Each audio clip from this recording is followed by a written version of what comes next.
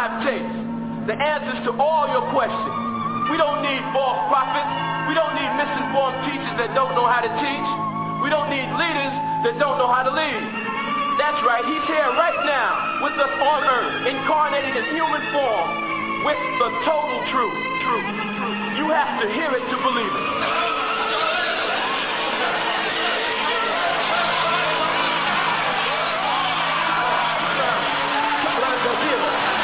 شكرا جزيلا. السلام عليكم ورحمة الله تعالى وبركاته.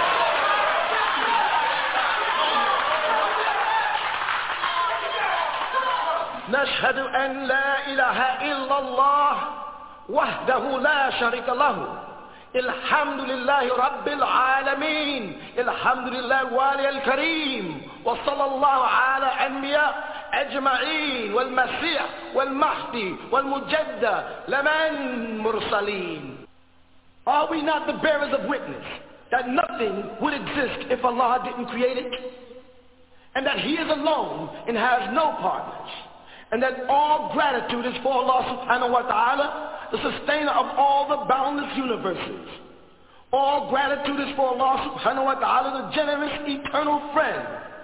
And send salutations of Allah on all of His prophets and His apostles, and on the Messiah, the anointed one, and on the Mahdi, the guide, and on the Mujaddid, the reformer, which was all sent from Allah subhanahu wa ta'ala. We send greetings and we send peace. Assalamu alaikum wa rahmatullahi ta'ala wa barakatuh. You are now listening to The True Light with Saeed Al-Imam Isa Al-Hadi Al-Mahdi in a live question and answer session. Will you tell me who Yanuwn is? Yanuwn is an extraterrestrial being who incarnates of the 19 galaxies.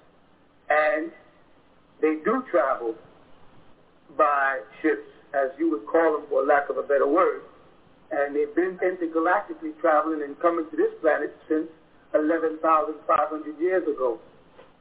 And Yanuwn is one of the masters that's been assigned to awake you people up. Because you people are a portion of ancient births of the Jabarians, as you probably don't even know what that means, right? And some of you must be waking up. And so masters would come. The master that you saw was called Rama. If you would have gotten a closer look at him, he comes from 4,000 years before Jesus. If you would have got a closer look at him, you would have saw that he had white hair and red eyes. He's a caramel complexion, fairly thin, and his name is Rama. He visits this planet many times. He lives in Shambhala. I don't care how crazy it sounds to you, or one day you'll find out it's true anyway.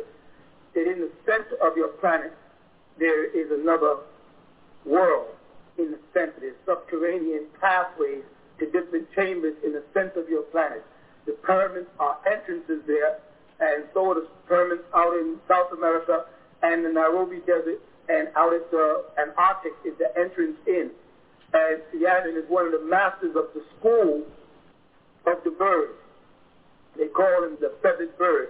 This is why in South America, when they look over the sky and they see this image of this bird on the ground, that is his school. So certain arriving masters to this plane knew what school they would go to. Each galactical, body had their own school on this planet. Muslims don't realize that throughout the Holy Quran, when Allah subhanahu wa ta'ala is speaking about angelic beings coming to earth, you've turned them because of Christianity in the 18th century into little white babies with wings when you're talking about celestial and terrestrial beings or extraterrestrial beings who have been visiting y'all for a long period of time.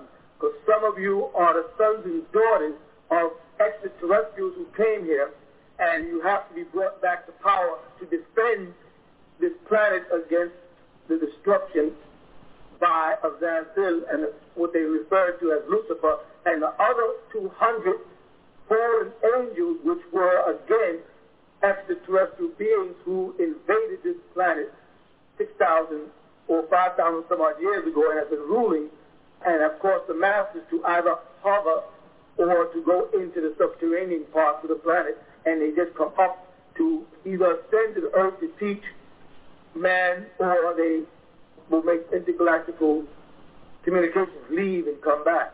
And this is what Elijah saw. This is what Jesus said when he said he was caught up in a whirlwind in the clouds and went up. The whirlwind in the clouds is the ship itself. Elijah was taken up in a chariot, and Enoch was translated into heaven by a chariot. It's throughout the scriptures. And 3 men visited Abraham at his tent, and then one went up, and the other 2 went on down into Sodom to try to talk Lot and his family into coming out. You know, these stories that you have interpreted in the scriptures strictly as religious dogma because of the translations by the Christian churches, etc., who had no knowledge of extraterrestrials. They have turned the spiritual community of beings who have existed in other galaxies into gods or into angels, and gave them a bunch of names that didn't apply to them. And so you just happen to mention one who is very powerful, Yanuwn, his name is. They say Yanuwn, it's pronounced Yanuwn, depending on the dialect of what galaxy you're in, the pronunciation changes. And the one you described was another one called Rama, who's asking you about Yanuwn because Yanuwn is assigned to give you all answers about the things that you need to know in this time and the time that you've come from, to be able to distinguish the 144,000 who would be those extraterrestrial beings, prepare them to create that whirlwind and make that ascension out of this state, which they call the rapture, rising up from the earth while it goes through its turmoil with the Lamb, as they refer to him, which is merely a symbol of a humble being from an extraterrestrial. And Isa ibn Maryam, alayhi salama, was caught up between the two because he was one of the only Jabarian of his time, meaning he was the only, well, I say Jabarian of his time, the only being of his time that an angelic being, as you call him, extraterrestrial, came down and went into a woman again like they did way back in Genesis and gave birth to this being that was partly angelic and partly man, so that he could try to raise your spiritual consciousness, but man was not ready. So Allah Ta'ala saw fit to send after him a mortal who would be guided by a Jabarian, which was the Prophet Muhammad sallallahu alayhi wa sallam, who would be guided by the angel Jibreel, who was an extraterrestrial, because the message of reaching man through his spiritual awareness, like Jesus didn't work. Man was wanting to kill him, but they didn't understand what he was doing.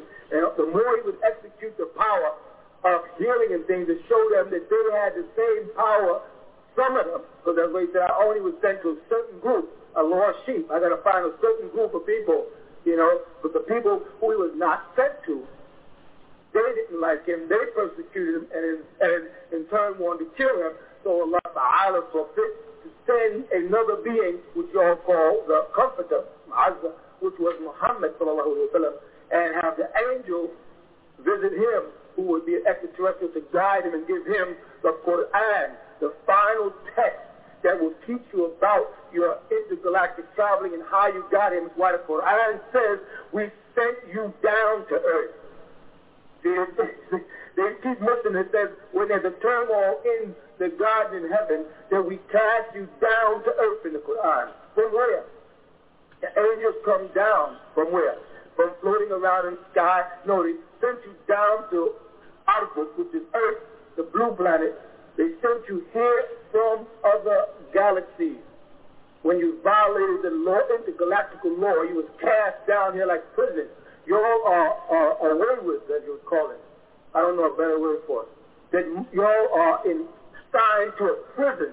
Earth is a prison that you all are in. And you are people who rebel, who would listen to Satan, as you call him, which was Azazillah then, or Tanush. You listen to him. You follow? And you've been assigned to earth until you overcome that.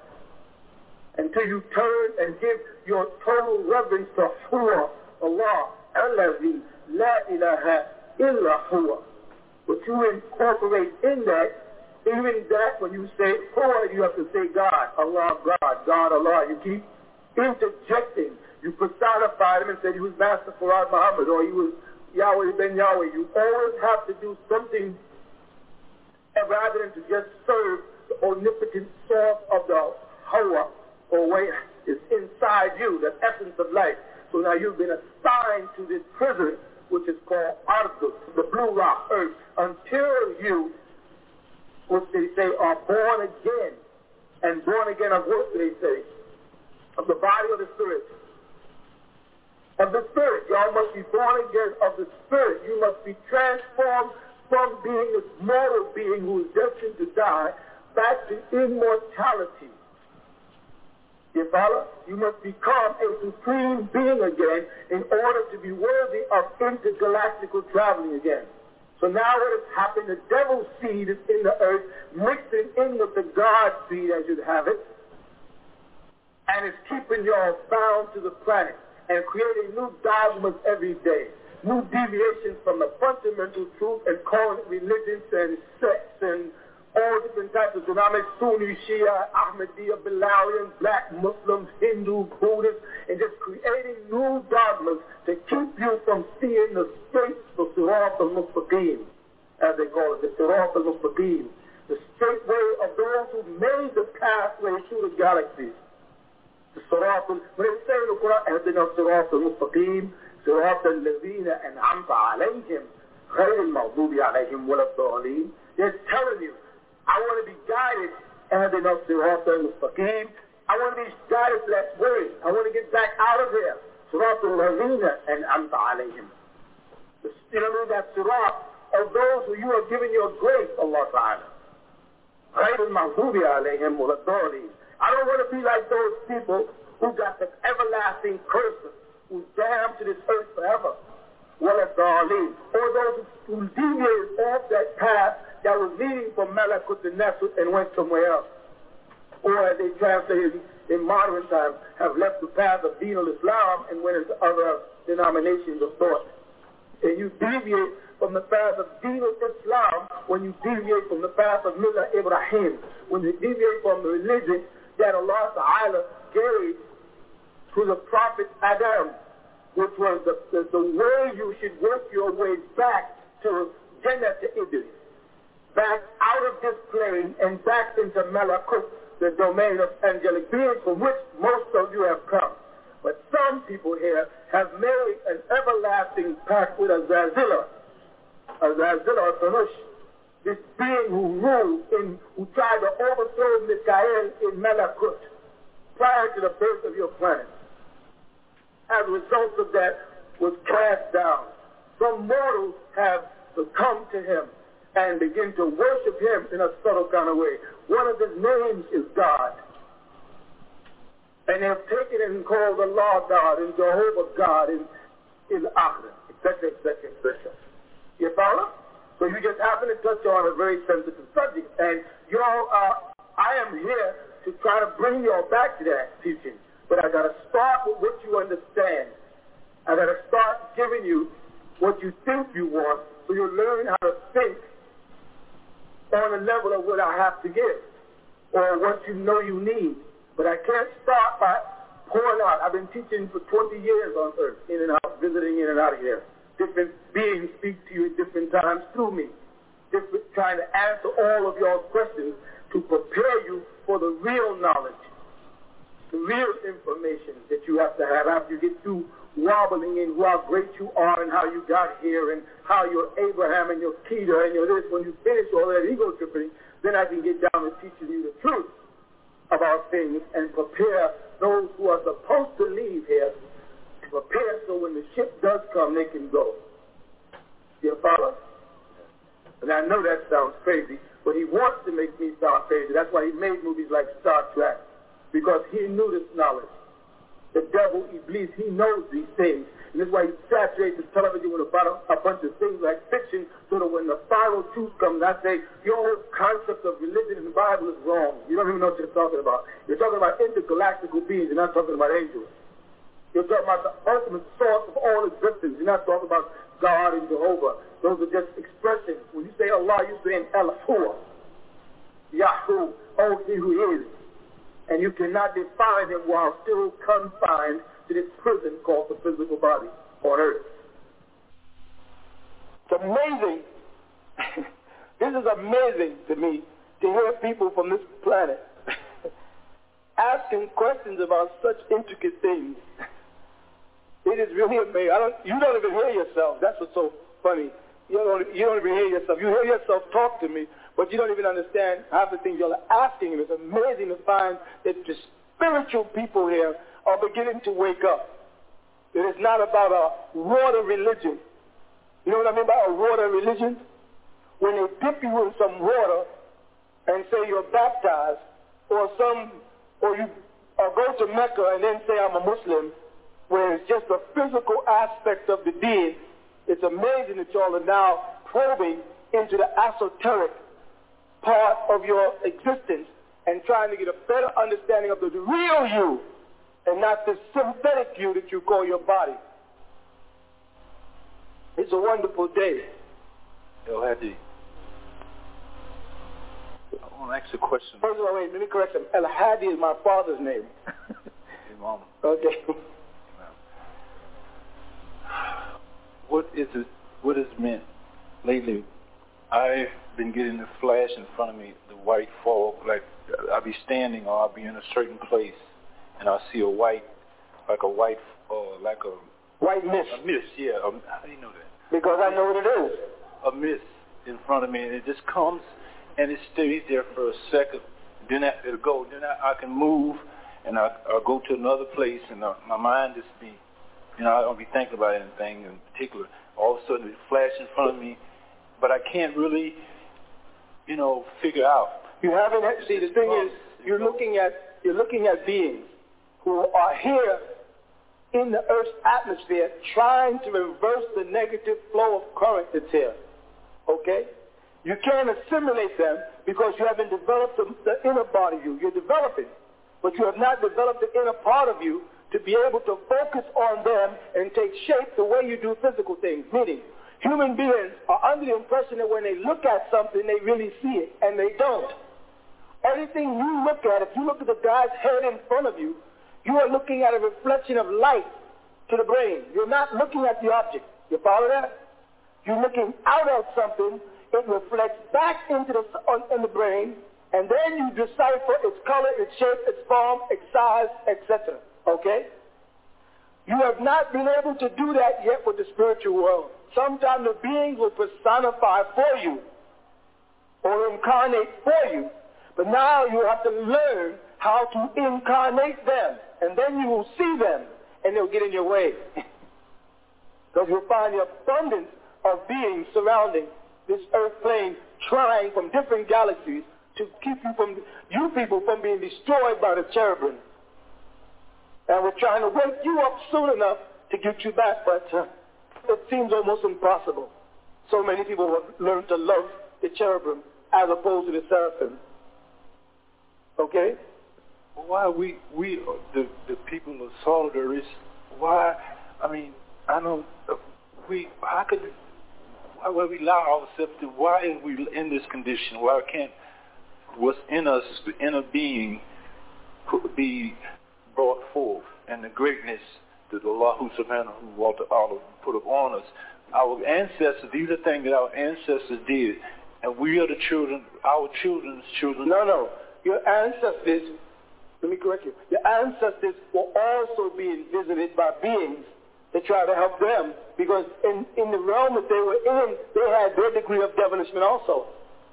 You follow? Lot, don't forget Lot turned against Abraham and went down to Sodom and Gomorrah because he thought it was a better place to be.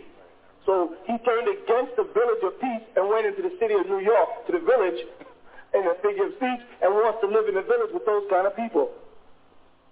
It's been going on for a long period of time. And beings have been trying, but see, what is long to y'all is short to us. What 6,000 years is less than a day to us. The whole information of your whole planet could be absorbed in a couple of minutes by any master. All the information of your whole planet. You're developing rapidly, much more rapidly than you're supposed to. Recently this week, the snowstorm, was there any significance of the thunder and the lightning? Yes. If you would read a book that I've written called the Book of Revelation 4, I explained last year to expect these things. Some of the people in the class, I told them this is the worst weather you're going to have in a long time. And what has happened is there's a clash of currents in the universe now. This is going to sound crazy again. I have to keep saying that because people think I'm nuts. I don't mind being nuts. They thought Jesus was nuts. But there's a council that meets on all of the different planets that are in your solar system and outside your solar system. All right, your planet is lined up for evaluation next. So you have a lot of intergalactical traveling taking place here now. People coming in and going into the center of your planet. That's why they're saying there's so many UFO sightings all of a sudden. This is why people are turning back to the church. People are getting so spiritual all of a sudden. Everybody's talking about the Spirit and the Holy Ghost and being born again and being saved and becoming Muslim and becoming Black Jew and becoming Hindu and becoming Swami, and there's a yogi here and there's a yoga that. That is the work of the masses preparing you. When that happens, the currents go out. That's why all the prophecies say the sky shall be blackened and there shall be earthquakes and storms and the moon shall turn like red, turn to a ball of fire. This is the time. There's a galactical alignment. Y'all had a photo alignment a couple of weeks ago. They didn't even tell you all that. They put it on the news after it happened. They never told you why. Because I told y'all that because there is no North Pole, every time the elders enter, the mothership comes over the North Pole, that magnetic thing, because those solar light reflections at the North Pole, those are ships coming in. And they throw your planet off. Your planet is off its axis already. It's 20.5 degrees off now. Because of ships entering into the center. In the center of this planet, there's a sun. The diameter of it is 6,000 miles. And each layer of your sun, your planet, is not a solid. You couldn't be a solid and be 6 trillion tons of weight with all the metals. This planet is not a solid. It's hollow. And in the center of it, there's another whole empire which we all refer to as Atlantis or Lemuria. All right, there's two of them. They went for so long. I'm not going to start explaining Atlantis. But the weather is out now because there's beings coming through, and they're interfering with your layers. Your ozone is thrown off now. So you're going to have abstract weather. You think it's funny now? Give it 2 more weeks and see what happens. It's going to be so cold in March, it's going to be ridiculous. Your time belt is off. Your planet is working on a time belt. Time belt means you have ticks in your time. You follow? You have been calculating the ticks, but ignoring the rest. You know anything about music? You know there's a beat and a rest, a beat and a rest. But when you're looking at your clock and the devil shrewdly put batteries in to take out the ticks, because you were going tick, tick, tick, tick, tick, tick. But in between those ticks, there was a rest that you were not counting. Instead of being 23 hours, 56 minutes, and 6 seconds, you really had 26 or 27 minutes. I'm 48 minutes going at the same time. The beings that I'm speaking about, intergalactical beings, move on the rest of your time. It's a counter world, a fourth dimension, that's linked to this 3-dimensional world you're in.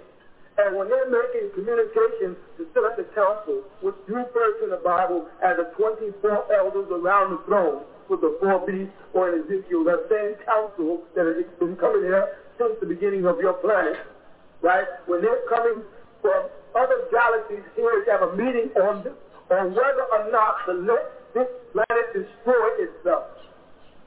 This is what it is. You people have got to the point where you are about to destroy yourself, and they're trying to save you, it says in Revelation. What about those who have the fear of the Father on them?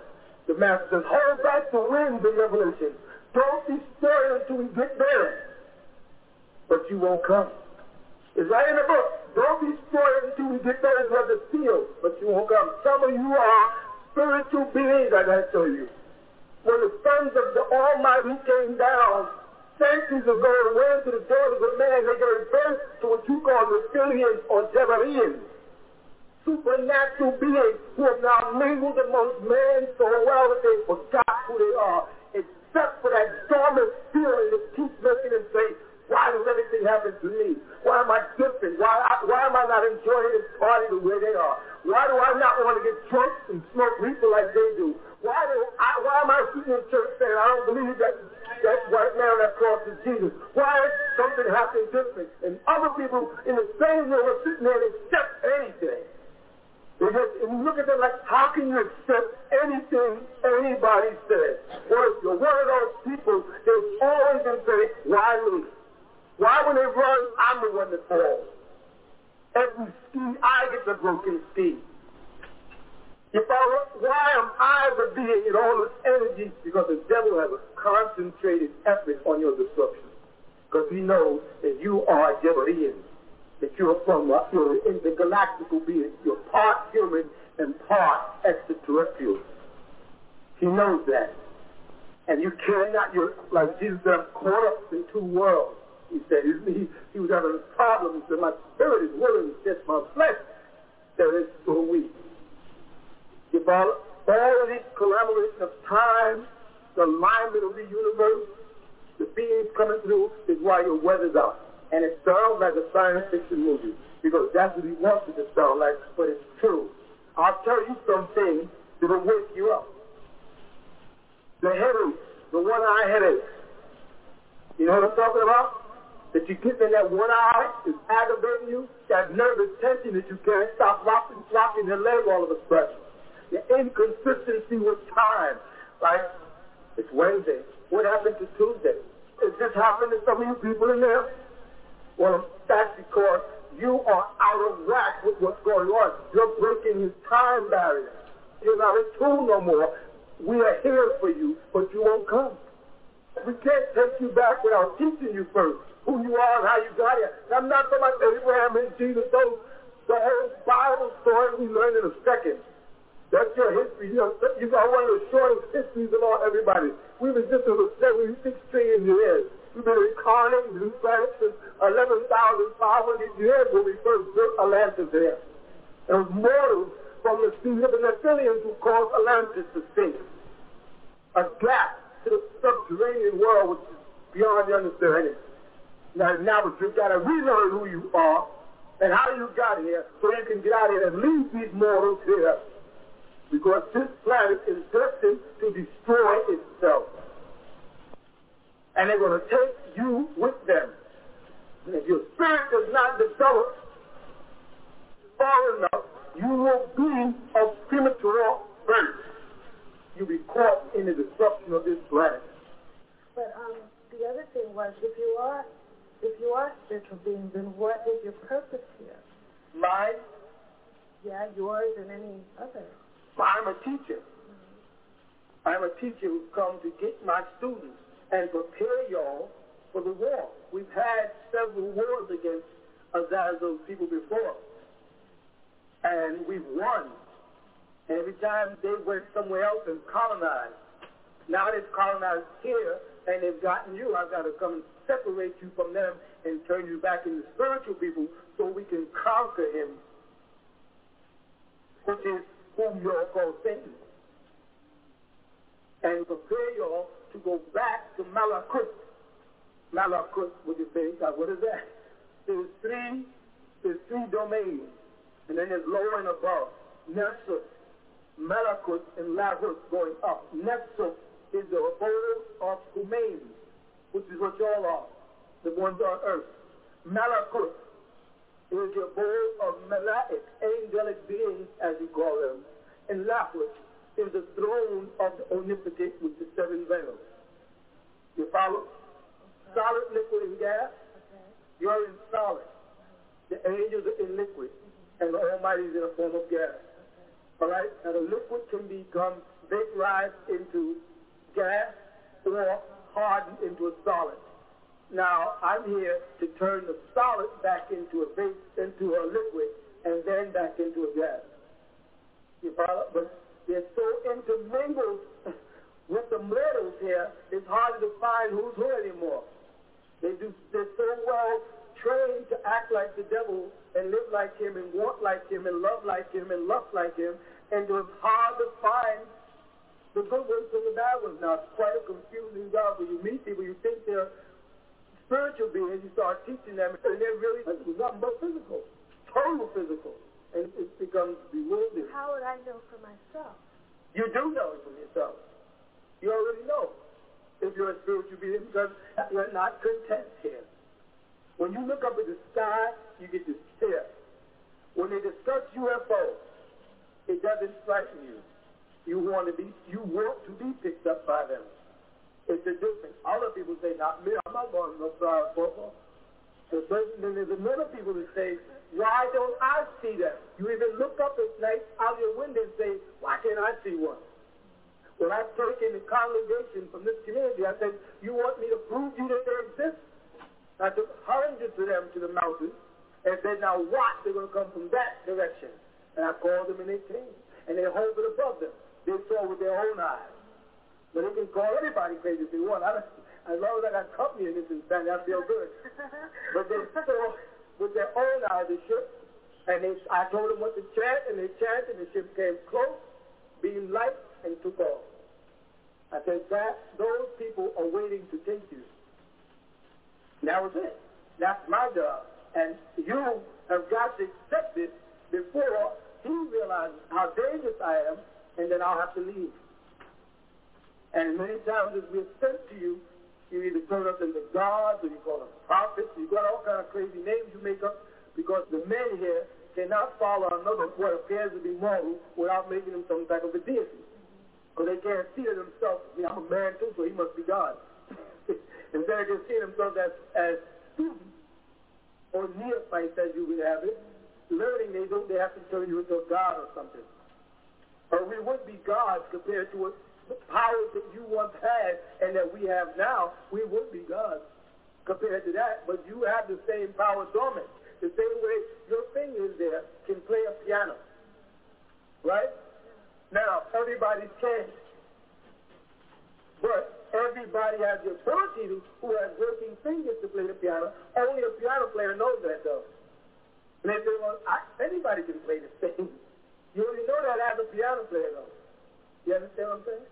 Sometimes what happens to me is like there's this force that comes out, and it's like really bright and kind of warm, but I can't seem to control when it comes out or when it doesn't. I know that when it does come out is when I've kind of left myself or my self-consciousness, and then all of a sudden it'll be there. All right. And I notice that when that happens, whatever I need to have happen, it happens. Well, that's like you. That's the real you. Whatever, and you want to learn to control that? Right. You take and you put your hands in front. Everybody can't do this. You put your hands in front of your face, and you clap your hands until you create a hollow sound, not a slap. It's a hollow sound. Not just, you hear the difference? And once you've done that, you put your hands down on your lap and say to yourself, relax and let go. And just drop. Relax and let go. And just drop. And you'll feel your body start to relax in your hands from where you slap them, you brought energy to them, start to tingle because the blood going back into the cells. But that blood is carrying oxygen, energy. And you start to feel it move to the center of your body. And that feeling can start to come out. Then you stop it. It's exercise. You don't let it go. You stop it, and you get up and go about your business. And you practice it a little bit every day. And you let it come out a little further each day. And then you will control how well it travels and where it goes. But I noticed that other people can see it. Of course they can. But I didn't think, at first I thought only I could see it. Because that's easy. Then you don't have to explain it. It's so much easier. Because when people see things, they say, hey, what's that? And then you got to say, I don't know. Like I said earlier, you don't take on the responsibilities for things that you are. You refuse them. I'm not going to explain that. They just leave it alone. So you would have to pursue the meaning of it in order for you to explain it. And that you don't feel like being bothered with, but you're frightened about what it might really be. Well, now you know it's really the essence of you, it's the higher of you, the real you. Now become familiar with it.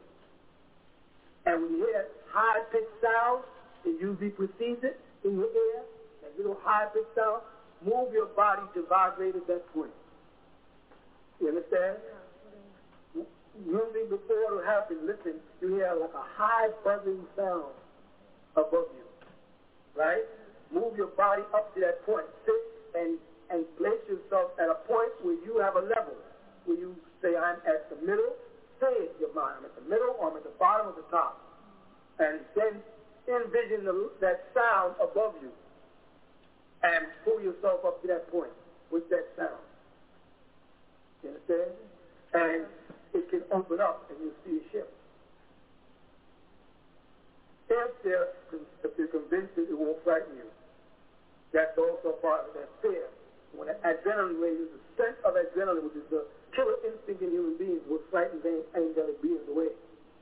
Because man doesn't have to have a killer instinct. And that sense comes up when the adrenaline moves. And all creatures know that you're about to kill with or without reason.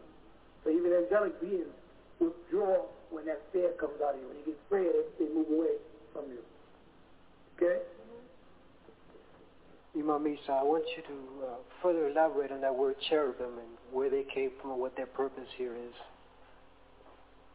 You want me to, or would you like me to? Yeah, I would like you to. Oh, thank you. Before the creation of human beings, Allah subhanahu wa ta'ala created a realm called Malakut. This realm was inhabited by two races of beings that had various species. These two races were called, in your present-day language, cherub and seraphim. They were what you refer to as angelic beings. But just like you have the two races on earth today, which came out of that, you follow? Prior to this, there was two on a spiritual plane. The ruler of this, or the Khalifa of that realm, was called Mikael, which is Melchizedek, or El-Khidr, which comes from the word Mik, to be like, to be like Allah. He was the angel who ruled all the archangels. Okay? And they ruled this abode called Malakut prior to the creation of Adam in the physical form. And then certain beings within the race of the cherub wanted to rule that domain because Michael spent so much time behind the fifth veil of Lahut, which starts another whole conversation, which I try not to go to, and rebelled against Michael's rule, which caused a battle in the domain of Malakut, which you all call the battle of the angels. You see? And the angels that stayed with Michael, the seraphim from his race, were successful over the cherubim. And the cherubim were utterly removed from the plane of Malakut, except some of them who did not follow the wicked one, which is not who you know as a Zazil or Iblis. This is before him. Okay? What Michael did was he took one of these young cherubim as an example, like Allah subhanahu wa ta'ala put the tree as an example of good and evil. He put one of them in the midst of the seraphim to see if they could repent, save this race by raising him in truth, the light of the green light as opposed to the red light. They're two colors. Okay. This being that they raised became known, he was from amongst a race called the jinn. he was called Jan, the father of the jinn. They were the Kafiruna originally, who covered the truth about the laws of Malachi prior to Iblis. This child, Jan, was from amongst the species of cherubim. The father? Okay. So, after they took this child, Jan, and put him amongst the seraphim to rear him in knowledge to reform them.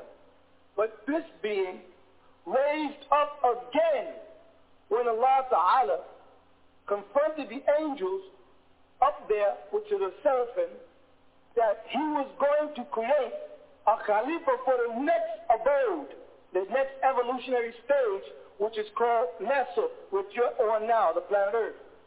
And he would create him in spirit first, and then give him a perfected body, and he would be able to procreate like Allah, because the angels couldn't do that. Procreate, have children. But Iblis, being from the Kafirun, could do that.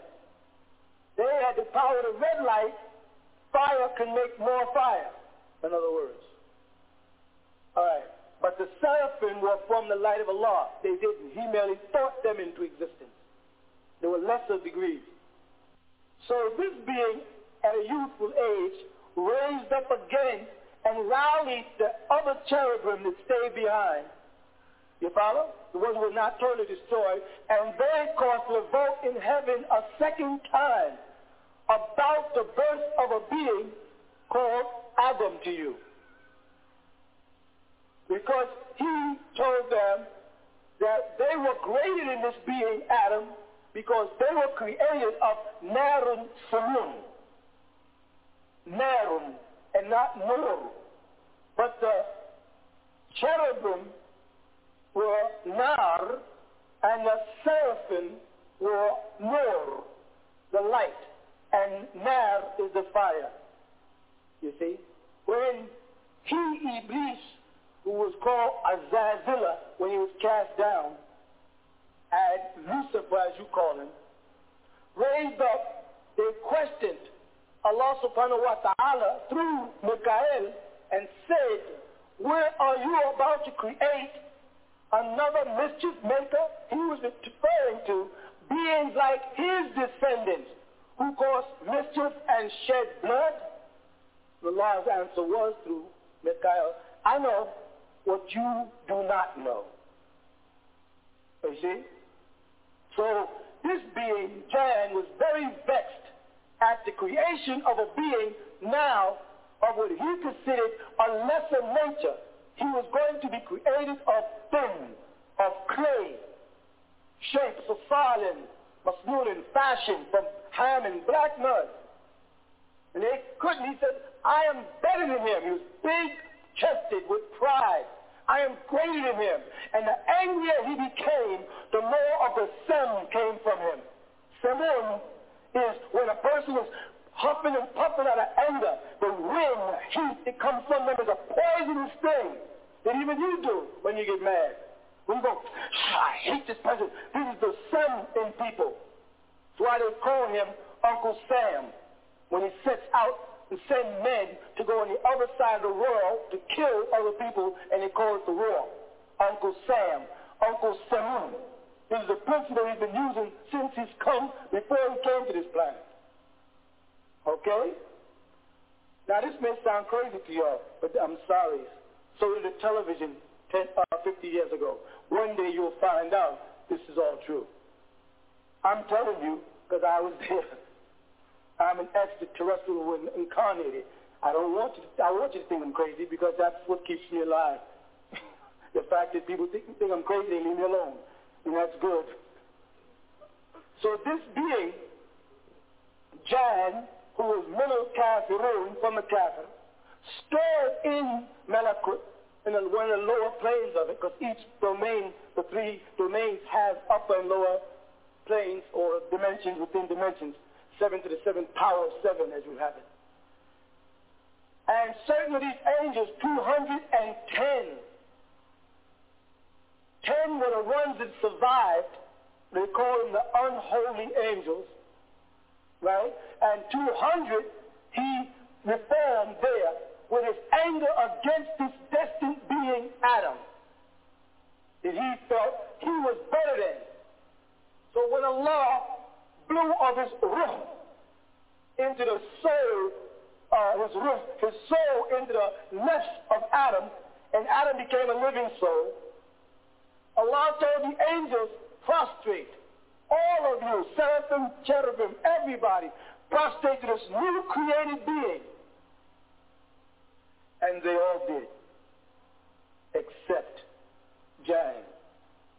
He was ballast, rebellious, because he was from the Kafirun, from the seed of the old cherubim. He refused to do it. And Allah cast them all down here to earth. You see? And Satan, as he then became known, taking on a form of a peacock at certain times, an old person at another time, set out to deceive man. Man now had to prove that he was worthy of the throne that Allah Ta'ala created him on in heaven. You call it heaven, or the Garden of Eden, where rivers flow, and his mating. The maidens waiting in heaven are your brother and sister angelic beings that you were created amongst the seraphim. They're the ones they call the servants that will serve you in heaven. They are the seraphim. They're the ones that protect. But Allah put cherubim on the gate of heaven, between the plane of what you refer to, the plane of force, and the physical plane, the transition from Malachi to Nasr. He put a cherubim on the eastern end of it, the entrance back in through the Kaaba and up, so that man cannot just reach in because of his power and take out the key to eternal life and live forever in this ignorant state.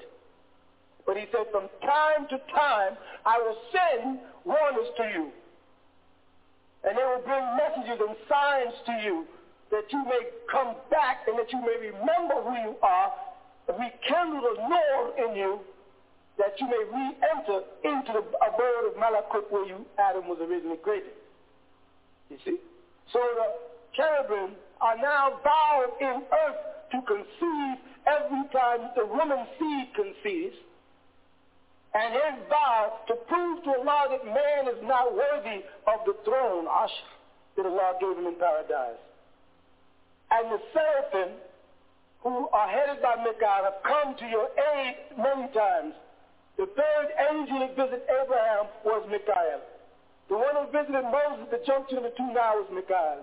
The one who sent the dove down to Isa and Miriam was Michael. See, remember Gabriel said, and when we came to Mary, Michael was there also. And then Gabriel took on the form of the Bashar, the human being with skin, that he can go into her to conceive this being that is half seraphim and half mortal, which is called Jesus, and you turn him into a God. So what you've done is you've taken the extraterrestrial beings, and they become terrestrial when they come here. They are really celestial beings who become terrestrial here, and you call them angels and gods and all kind of things that make you feel good. So you understand now who the cherubim are? The cherubim are the kafir from prior to the creation of Adam. Okay? Thank you. We will continue with the man of the hour, Dr. Malachi G. York, the reformer for this day and time, right after these messages. All Eyes on Egypt presents the Holy Tablets, backed by popular demand, written and transcribed by Dr. Malachi York L., the receiver. This is the scripture that is divinely inspired that will bring about a long overdue change. Like the phoenix bird rising up out of its ashes. Up, you mighty people, come forth like Lazarus from the tomb. This tablet is food to feed the hunger and to nourish the soul, to give it strength. Rise up, stand up, be counted amongst the people of this world. Be the first to get your copy of the Holy Tablets while supplies last. At All Eyes on Egypt, Monticello, Georgia, 706-468-2319. Tune in to the El Holy Tablet Show every Friday and Saturday night at 9 p.m. Eastern Standard Time on WGAG Radio. Hey bro, man. Hey man, I see you got that book in your hand, man, written by Dr. E.O, man. Where you get that book from? Cause shout out, man, I've been online, I've been on eBay, I've been on Amazon, I've been on some of them goddamn bootleg ass Dr. E.O sites and shit, man. These motherfuckers charging damn near rent money and a goddamn down payment on a house and shit for some of them Dr. E.O books, man. It's hard as hell to find a goddamn one. Then I went fucked around and went on goddamn Amazon. They were selling the holy tablets and shit for goddamn, it was a goddamn notebook. It was a goddamn holy tablets in the goddamn binder, man. These motherfuckers charge like $600-$800 for these Dr. E.O books, man. Hey, man, what can I goddamn get me one of them Dr. E.O books reasonable, man? You know what I'm talking about? I'm talking about like at least goddamn some of his shit, man. These motherfuckers really motherfucking charging out the ass, shawty. I need a legit place. Where the fuck can I get me some Dr. E.O books at, man, that I won't motherfucking goddamn go broke over? You feel what I'm saying? Yeah. Does this sound like you? Well, of course it does. Or, matter of fact, it did until you found out about All Eyes on Egypt in Monticello, Georgia. That's right. All Eyes on Egypt in Monticello, Georgia. You don't ever have to worry about where is your money. Who can you speak to? All these bogus, fake, bootleg sites that are perpetrating and pretending that they're selling Dr. Malachi Z. York books, and even if they did, they're not selling it at an affordable price. Don't go to no one else, no robots, no websites, no none of that. Get all your Dr. Malachi Z. York books right here at All Eyes on Egypt. Man from Planet Rich is at $19. The L Holy Tablets is at $70. Also, let's not forget the Sacred Wisdom of Tahuti. That's in right now. Get it now while you can at $25. So much more. The Right Knowledge series, the Christ series, the Mohammedism, the Mosism, the Christism. We got everything. The Luciferian conspiracy. Everything's written by Dr. Malachi Z. York at a legitimate, affordable price in a legitimate store authorized by Dr. Malachi Z. York himself. Don't waste your time, don't waste your money, and enjoy the rest of your life knowing that All Eyes on Egypt in Monticello, Georgia is dependable, trustworthy, and authorized by Dr. Malachi Z. York.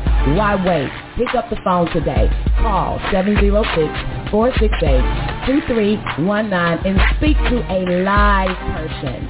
Only at All Eyes on Egypt, Monticello, Georgia. That's All Eyes, EGIPTGA.com. Call us today.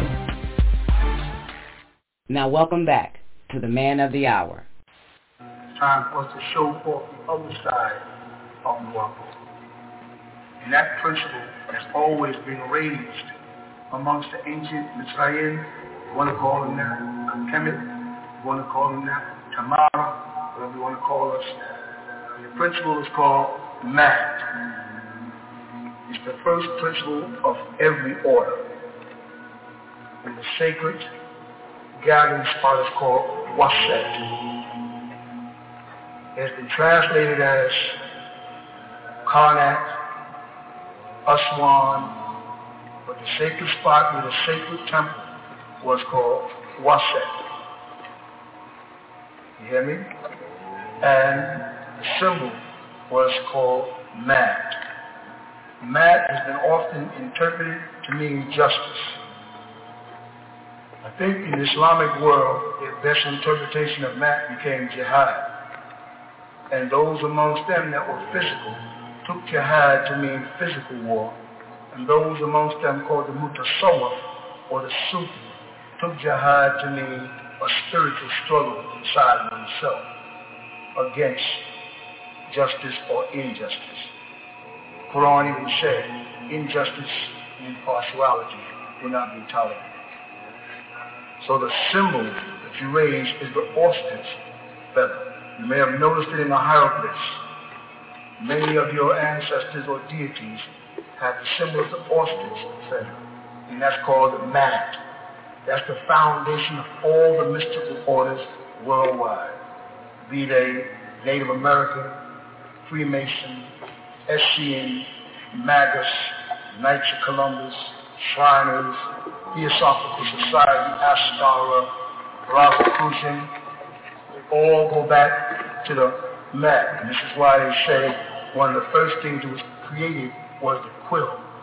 The quill, which is the pen that did all the inscriptions of the Greek deity Tahuti, was the ostrich feather. They would carve it and they used the scribes to write the many books of ancient Egypt that most people today have forgotten. But that was our symbol. Remember that symbol, Maat. It represents the struggle with inside. The reason why they chose the feather, because the feather is a very sturdy object, but in wind it fluctuates. But it'll flow with the wind. You notice the Native Americans put feathers on their olives to make it stare straightly. Or in ancient Egypt, that same symbol represented steering the ka and the ba through these troubled times, these winds. They call them sentimental winds of life. When pressures come down, the person that has a strong inner side survives. The person that has a weak inner side falls to the wayside, always.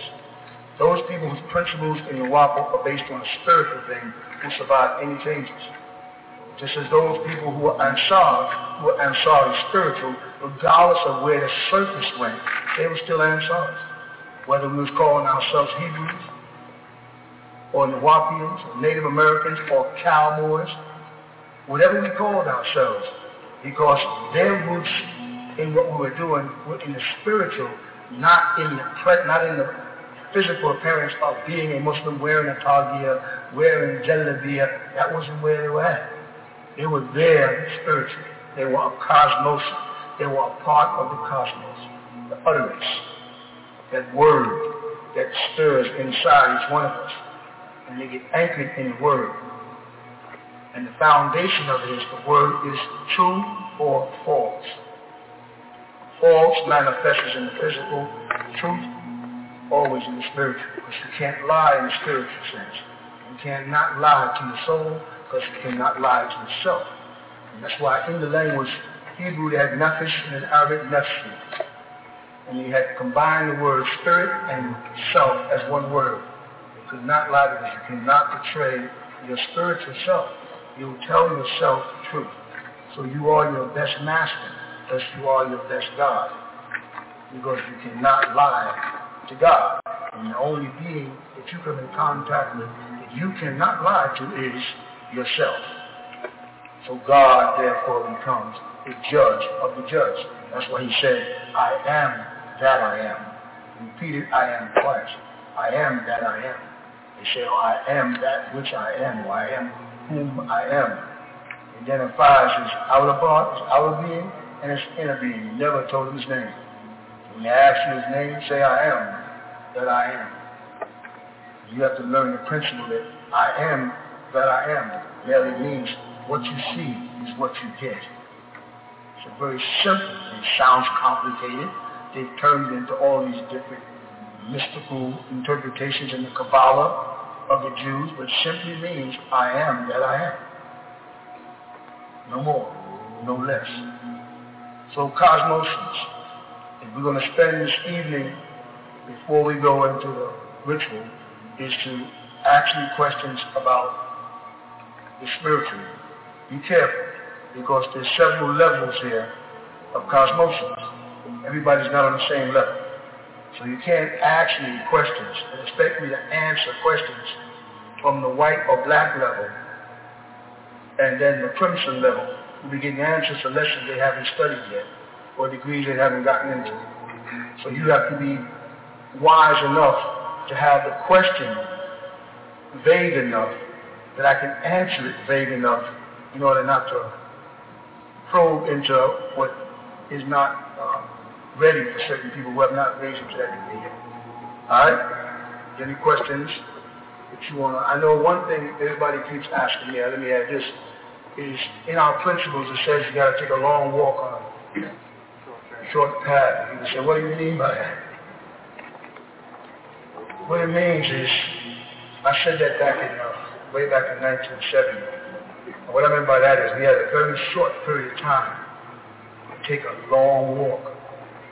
It takes most people a lifetime to be just a Christian, or a lifetime to be a Jew, or a lifetime to be an Egyptologist. And I'd say, well, between now and between 1970 and the year 2000, we have 30 years. We got to take a long walk on a short path. The short path was for 30 years. The long walk was the amount of information and the amount of schools of thought that you would have to go through to be transformed from mortals to immortality, transformed back into gods, back into deities, back into nothing. That was going to be a long journey on a very short path. That's what it meant. If you want to be a good cosmos, you've got to learn to take a long walk on a short path. And most of you who've walked with me for years have gotten so much information that it baffles the normal pedestrian when they encounter you on the streets. How could you possibly know that much information? The answer is, well, I took a long walk on a short path. And you're still on just one of the long paths. Just taking you to a short end of a stick. Any questions? Yes. Make yourself heard, Alex. What do we do about the knowledge we didn't get? Like, say for people that came when we were in New Waffle, how does the knowledge from the other schools behind us affect us being the goal? That's such a good question. It's frightening. Because what I found out that you have two types of old timers. I should say years ago, old timers are faithful but not true. You have two types of old timers. Those that were rooted in the community physically, again, those that were rooted in the community spiritually. Those that are rooted in the community spiritually have a lot of spiritual insight on the things they learned from me over the years. And that's their strength. But those that are rooted in the community physically were looking at me the way Musa looked at El-Khidir and thought they knew what they was looking at and thought they was figuring out what I was doing. And as we get down this far, some of them look over now and see they never really understood the man they was talking to. You follow? So some of you people who just got here will never be able to have those schools. And you should have had by now spiritual masters raised amongst us who had taken that long walk on a short path and been able to come and instruct y'all in the many experiences that they went through while walking that path with me. Unfortunately, so many of them didn't because their hearts wasn't in it. They were just here physically. They weren't here spiritually. They never really heard the message. You with me? So you missed those areas. It doesn't mean, believe me, that old times are good. That's not true. Both of them are faithful, like I said, but they're not true to me. They'll be the first one to stab me in the back.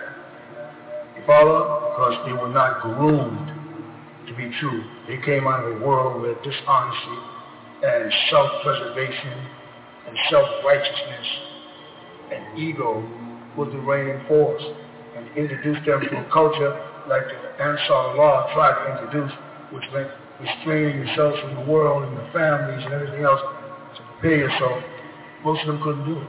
They only pretended they did while they was in Ansar Allah, and they were still on the phone, they were still doing all the things they was told not to do. So they never really got the spiritual side of what I was teaching.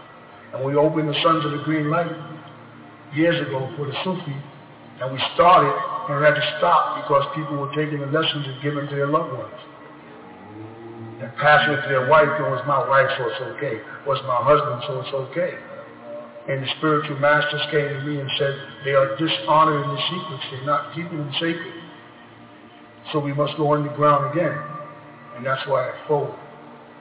And we had hopes in this time that it would come forth again with short of time. A little bit of time to get the job done. But it's time for us to raise again. And if people here can keep the secrets safe, then things will be revealed to them.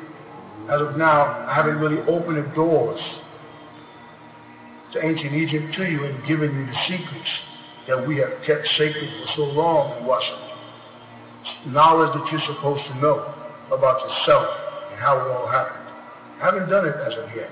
I've talk about history, I talk about science, I talk about the creation and destruction of the world, but I haven't pulled that elite group aside and passed on those secret words, the word that Asif wanted from Ra so bad. The secret words the Freemasons have been trying to get that gives you that power of the remedy. I can't pass it on until people are ready. And you'll know when you're ready when you become your own judge. You follow? So it doesn't make no difference if you was here 20 years or 20 minutes. If you intend to do the right thing, intend to work by spirit and not by body, intend to become a part of the rays of the sun's light, it'll be easy, and you won't have to miss nothing. When you come here and you just want to be a part of a mystical order because it makes you feel spiritual, you don't take your initiations, you don't follow the instruction, you don't do anything that is subscribed to in lessons, then you just waste your mind and your time. And it's just something else to do.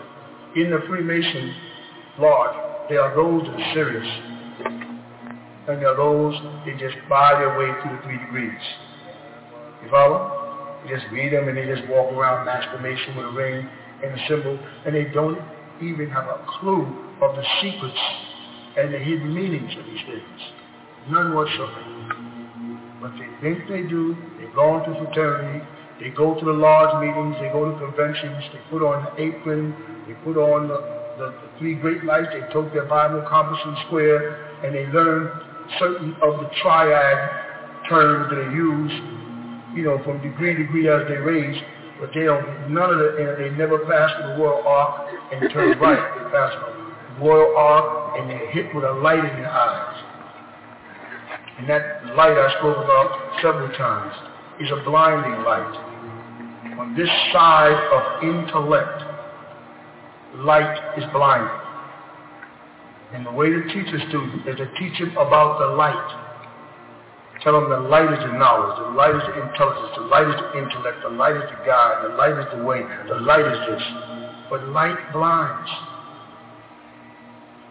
Darkness don't blind. And all Freemasons are blindfolded, as I mentioned just yesterday. And while they're blindfolded, in that period that they're waiting in the lodge for someone to remove that blindfold, the inquisitive mind starts to work. In the darkness, the mind starts to speed up, starts to race. What's going on? What's going to happen here? What's coming up next? What's going on? Who is this? What's that scent I smell? What's this here? This wood? You understand? Why the cable toe? Why my leg, one past leg raised? Why this? Why that? You follow? That's when they're divine. Once they remove the blindfold, then they're blind. When you hit them with the light of Freemasonry and start giving them the principles of Freemasonry and start giving them the tools of Freemasonry, and they put the Bible in their hand and they point down on the altar and they open the Bible and there they put a compass and a square and they look down and say, these are the 3 great lights. And they look down at them. When in actuality 3 candles are surrounding the altar, and those are the real 3 great lights. When you have the person look down, they point down, he looks down, looking away from the 3 candles that represent the 3 suns, they know right there that he is blinded by the light. And that light is the compass and the square, and how they will build this Bible around him and reshape him from a God into a mere man. You understand? So in our order, all the symbolisms and all of the tools that we use all are geared towards you being able to see in the dark and avoid the beam of the light. You understand? Yes.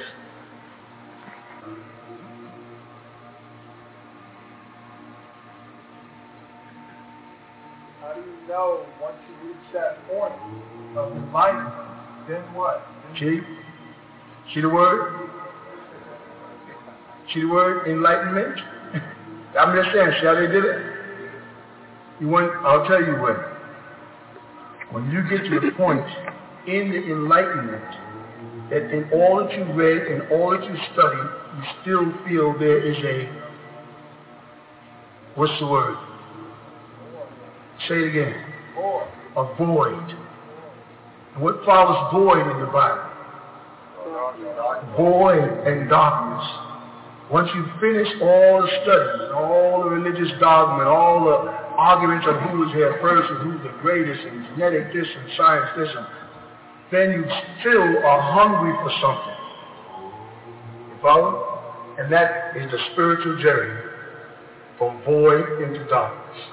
And in darkness is tranquility. But they taught you the prince of darkness, the devil, is evil. See the reverse? And the light is right. The warmth, bathed in the light. In ancient Egypt, what they had was the three sons that you know as what? Shemesh, Utu, and Asu. They had them as Atum, Atun, and Amun. And those are the three lights that you see in the Masonic Lodge representing the three candles, or even on the floor of our lodge in Hoptep, the three candles. You only need to light the candle if you're in the, let me ask you about that for a minute. If you're in the dark, are you with me? And the dark is ignorance, absence of intelligence, absence of common sense, evil. How do you have the intellect to know to strike the match? How do you know to light the candle to get the light if darkness is ignorance? So you see where the deception came in. The beings that were in darkness knew about the light. People in light cannot see darkness. While you're on earth and you look through the day, you know there's light, but right outside the earth's atmosphere, you know there's darkness. Which is more, the light that surrounds the planet or the darkness that is the universe? So which one would be more likely where the Supreme would dwell? In that light that is contained and restrained within an atmosphere based on reflection, or in a boundless universe? In a boundless universe where darkness is, but there must be intelligence. If that intelligence or if that darkness was transformed into light by combining hydrogen and helium atoms to make them create a cycle, to create a sun, to send out a beam and explode and create solar systems, there was some intelligence involved there. But that intelligence was in darkness, and the result was the light. So void and darkness was intelligent, because even in their Bible it says what? But what does it say before that? In the beginning, God created heaven and earth, and what? And void and darkness upon the face of the deep. And the Spirit of God moved upon the surface of the water. Start again. If there was void and darkness upon the face of the deep, and the Spirit of God moved upon the surface of the water, the Spirit of God was moving in, and then he said, let there be. And that's when he started the chain reaction of consideration. You know what I mean by that? God created and then had to stop to see whether it would be good. He looked and said, and he saw that it was good. So when things got into light, it did not necessarily mean that they were good, because God created these lights and then said, he saw that the light that he created was, so the light was not necessarily good. And that's why in Islam they had Nur and Nar. And Nur represented the light, and Nar represented the fire. And therefore that light was not necessarily good. It was always, as I said years ago, independence of how one uses it. You can strike a match to light a candle to guide, or you can strike a match to burn down the house and kill everyone. There is temperament in light. There is no temperament in darkness where there is no attempt. Because in darkness, your only fear is tripping over something you don't know is there. So if you hold still and hold your peace in darkness, divine manifests.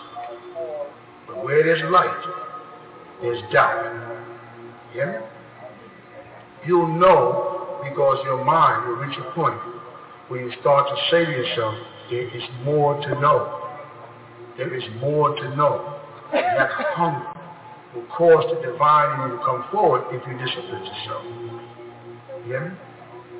And there is more to know. It's not out of reach. It's out of trust. I can't pass the secrets on to you people until I know you're ready for them. They've been protected for thousands of years. There's nothing to play with. You hear me? Yes. And just hope you heard. So is it good to sleep in total darkness when you go to bed? Because sometimes it would make a difference, because once you go to sleep, you won't see the light is on or not anyway. So it really doesn't make a difference. Those are religious mythologies created while you was in certain schools on that, short path, right? I had to teach you the way they thought in order for you to digest those schools thoroughly. I had to teach you Islam as if I believed in it in order to get you to believe it, because all it was about is belief. And then we had to get to the point where we had no longer a need for beliefs. If also there it said, don't sleep in dark. Why? Because the monotheistic principle, which is the principles of the physical, what's void of any spiritual knowledge, is always consumption by fire due to judgment. But in this case, the God of light is not using it for intellect, he's using it as nar, fire. The word they use in the Torah, which they borrowed from the Sumerians, was or, flames, light, in the sense of burning. So this God warns you that if you are not obedient to me, out of whatever other gods that you chose, I will burn you up. You hear me? And you're taught that in Judaism, Christianity, and Islam.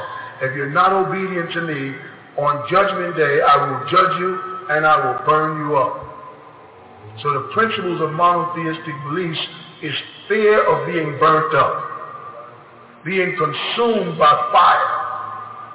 Meanwhile, they teach you, dwell in the light, stay away from the darkness of ignorance, dwell in the light, and then tell you at the end of the road that we're going to burn you up if you don't do everything the way I say do it. It's right, because you dwell in the light, and it's the sun and the environment that ages and kills you. So you're already in that path if you are a physical being.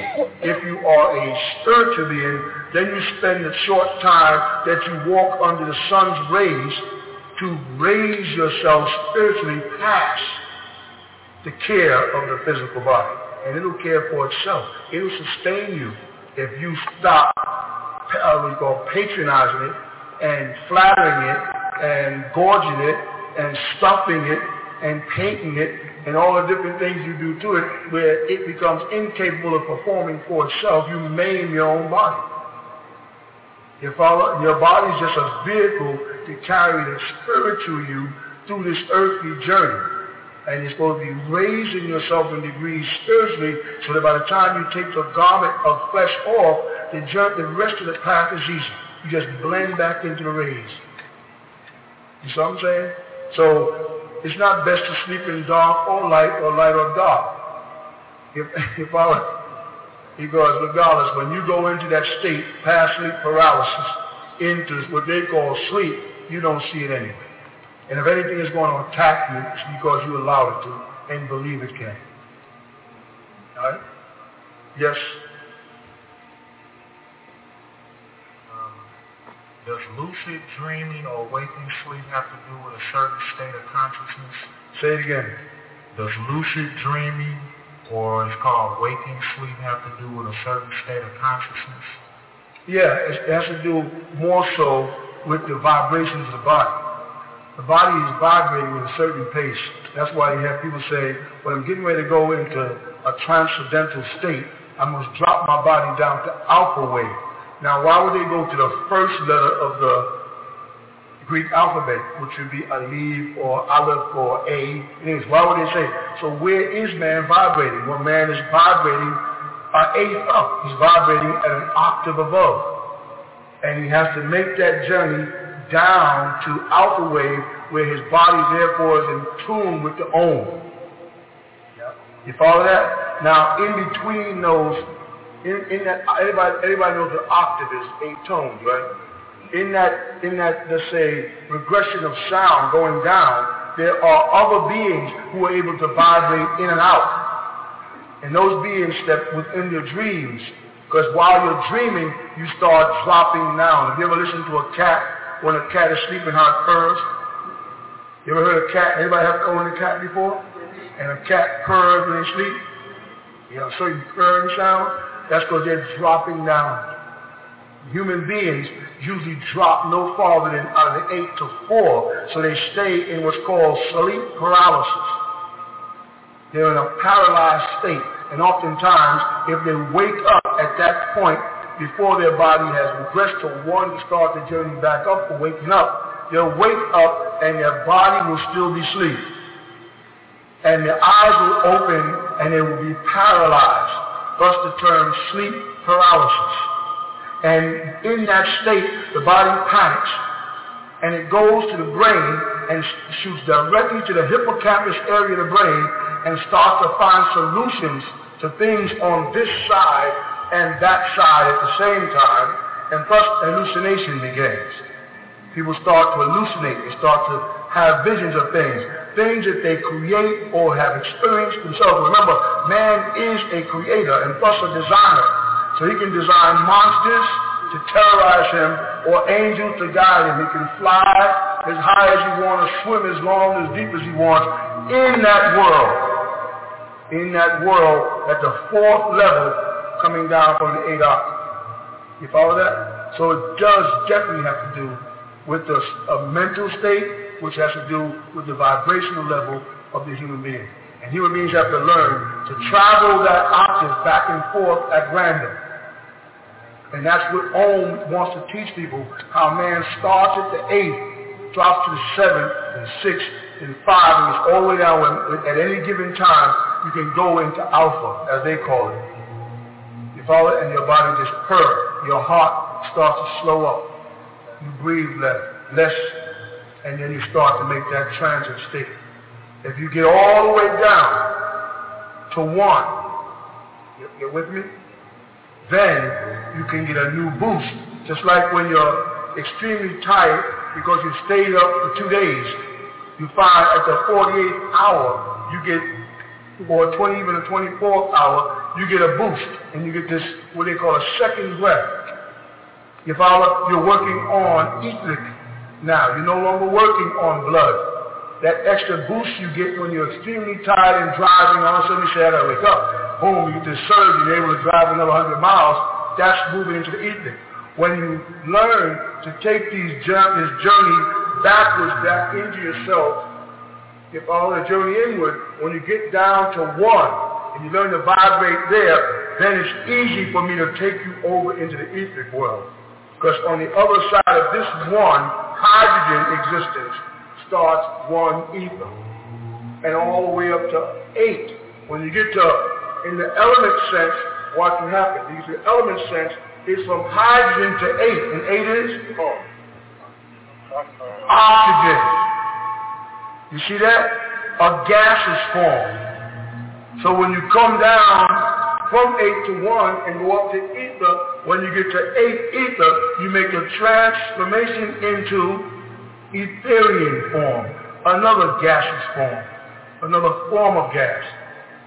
And you'll be able to travel that ladder backwards and forward. And if anything begins to happen to you on the physical plane, between 8 and 1, all you do is drop your vibrational level and transport your essence into the etheric world and wait to see what happens in the physical.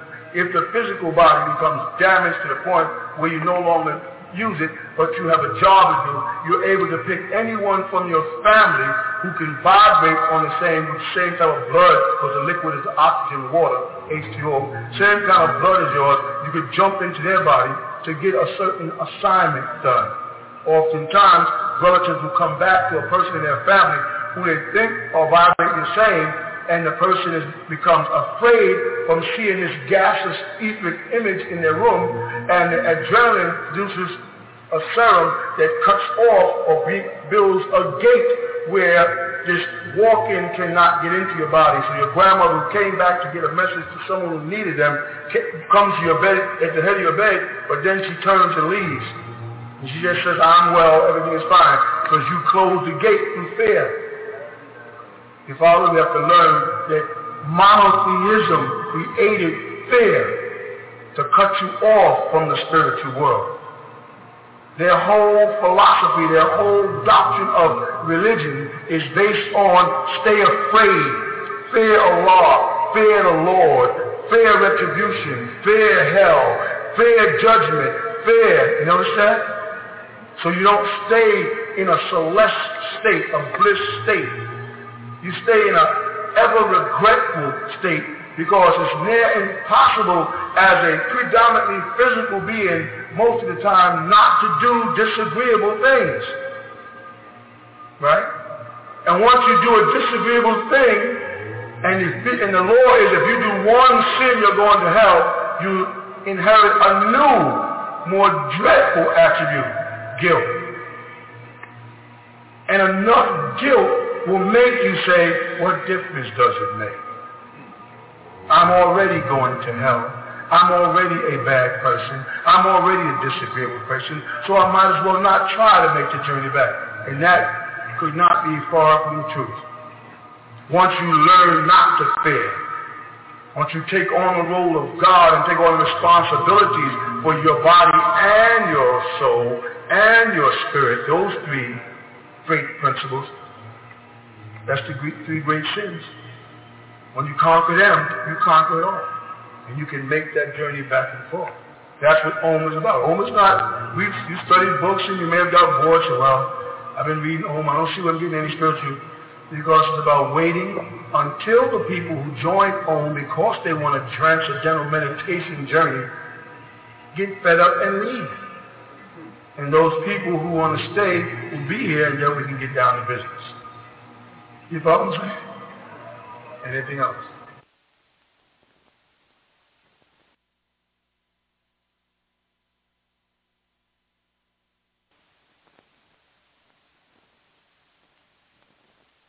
Once you make the intention in your mind to change positions, you must break your chain of thought. Because you have to think, or I'm going to get up and go sit in a chair. So which means you got to start all over again.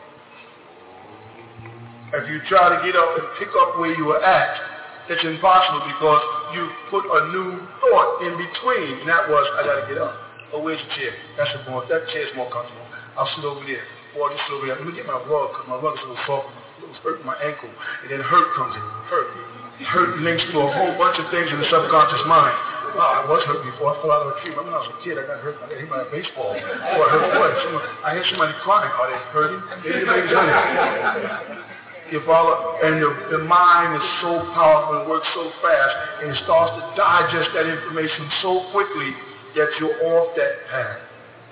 You got to start all over again. You got to sit down in the middle, meditate, right? And then start to contemplate and rebuild it up again. You know what I'm saying? Believe you me, it's worth the time. If you're too lazy to give that much, that extra moment to it, then you're really not entitled to the rewards. Yeah. When you were just explaining the traveling from the 8 octaves back down to the 1. Remember, I used octave because I was using something I was hoping everybody would understand, which is the tones in music. Right. Okay? Middle C would be the most destructive. Right. Okay, now when you were explaining that, what certain exercises do you suggest to get you able to vibrate on? We're able to travel from the 8 octave back down to the 1. That's what AMUNNUBI is teaching. We've just started now. I've just introduced y'all to this tone of OM. This tone OM in the human voice is a replica of the sound of the multiple big bangs that took place. Different explosions in the universe. When they finished exploding, I think in Islam I used to say babies go khe. That's why they go khe. They remember that vibration as they were coming into existence, and they can hear the universe from the other side, and they hear things rubbing to create friction, to create sparks, that create life. So they hear khe, and that's why they use the word khalif for creation in Hebrew as well as in Arabic, which they corrupt as usually from the Sumerian doctrine. Or khat in Egypt means that dead body, khat, that dead existing thing waiting for transformation, right? Amun is supposed to teach you this gradual transformation. First, I've got to teach you how to sit down and focus your energies, conquer the material world and the things that surround you that seem to be so important to you. If that's one. Or to give you the power to be able to cook it off, because you're in a world where there's a million things you have to do, but be able to have a certain tone or note in your mind that when you hear it, be it Om, it automatically starts you on that journey. You follow? This is a process of learning. It's not about saying, tell me exactly what I can say so tomorrow I can click it on.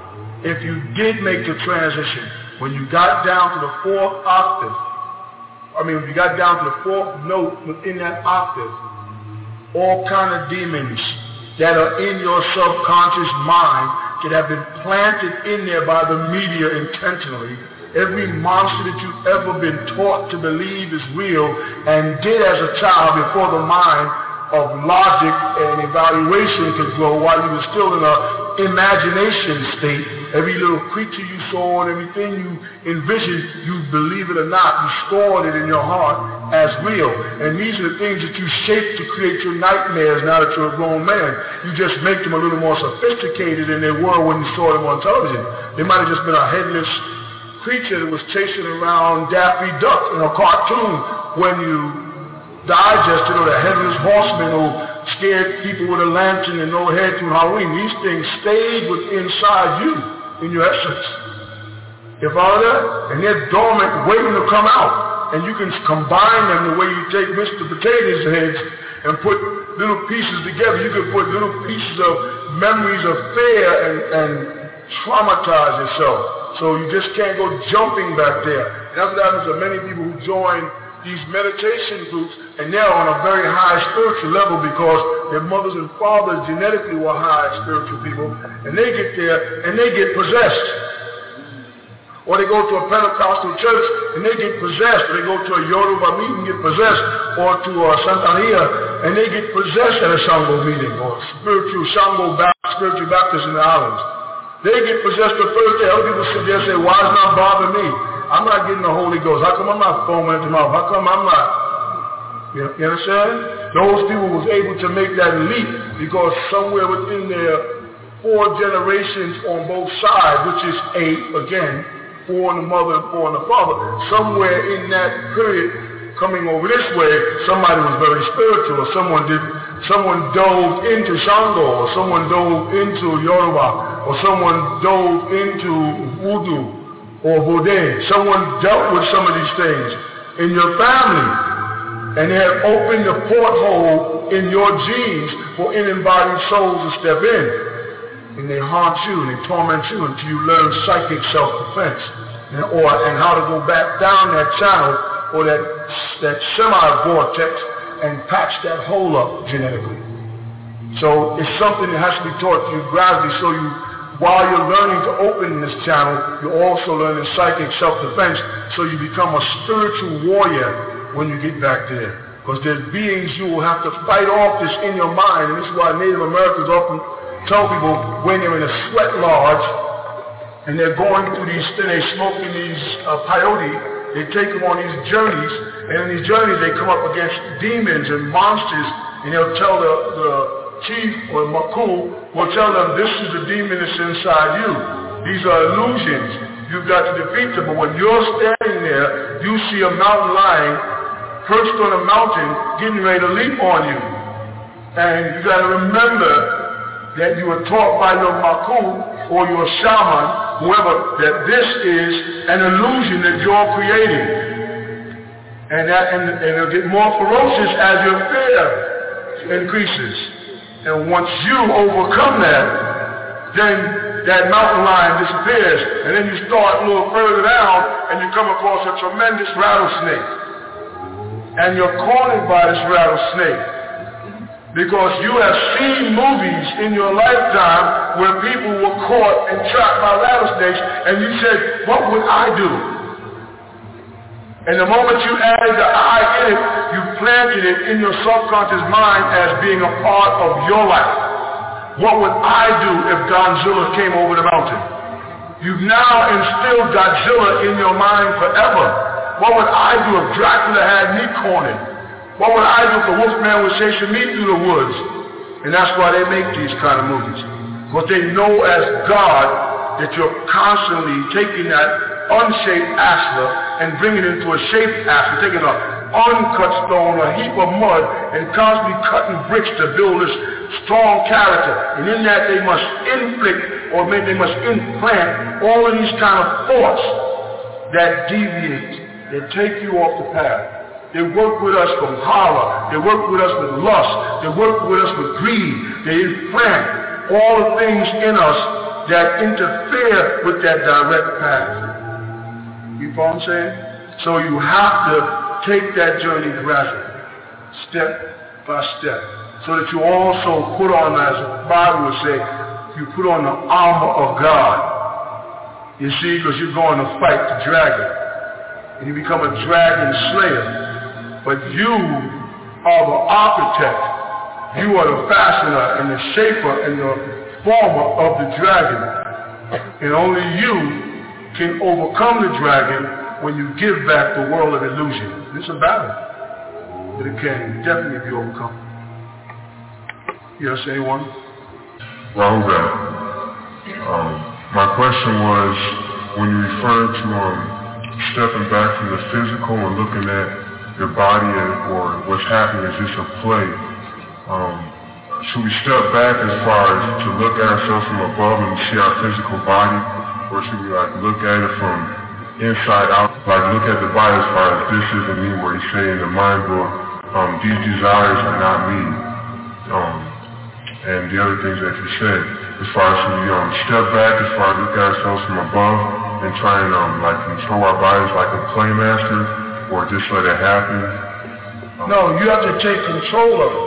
But saying it is written in a book, so I can introduce the thought.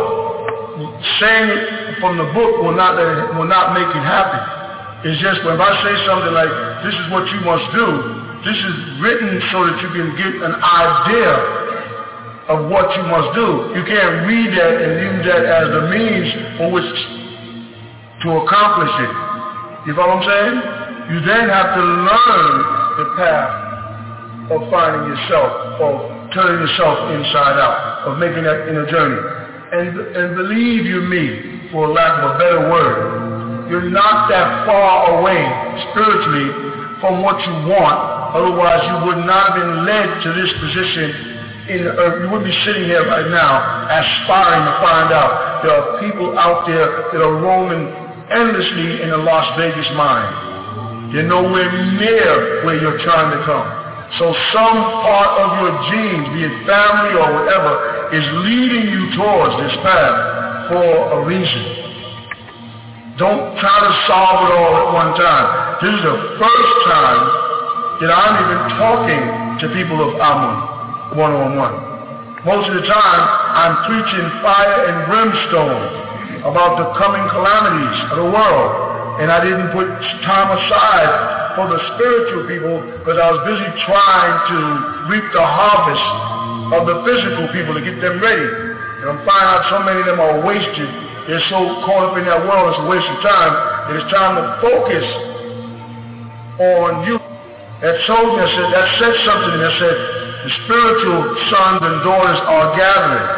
The physical people will gather here every Saturday night. But if you can gather here on Saturday night and be that spiritual person, you rule. You gather here only on Saturday night but have no concern about the spiritual, you're dead. You know what I'm saying? This is just the first time. There's going to be more things happening. More was supposed to happen today with your alignment. Maps are supposed to be set out on the grass in circles of 9. You're supposed to have certain chants so you can learn the chant to start getting your body ready for that transition. But nature says it's not ready yet, and we're trying to build a spiritual circle, and we have to wait until so it rains. We can't put the match down, have you sitting in water, but we can sit and we can talk and prepare ourselves. There's a journey more than just a little bit you read in the pamphlets, by far. It's about being ready. Alright? How many people did fast? That's good enough. You're starting, you see. Yeah, somebody want to say something? Yeah. Is there a reason why at the age of, let's say, myself, around 5, 6, I was around adults, and I said to myself, they don't know anything. And ever since then, I've been looking for a master. Now, I thought I was influenced by, like, you know, I used to be into martial arts, watching karate flicks, and I would see, like, these Shaolin monks and the things they were able to do. Mm-hmm. Or they do on television. Right. Or what they do on television. Right, because you haven't seen none of them do it in reality. No, I'm serious, because I studied martial arts many years, too. And you go all the way over there, you don't never see none of them jump up in trees that are 30 feet tall. You only see them in Bruce Lee movies. And when I went over there to study, I wanted to see them do the things that I saw, catch a bullet in your hands and all that kind of stuff. I was told that's not real, that's a movie. After I paid the flight over there. And so, within me, I said, well, wow, why is it that all these people around me don't really seem to know anything? So from that point on, I started on my journey searching for a master. Spiritual master. Huh? Spiritual master. Right. Because you are a master.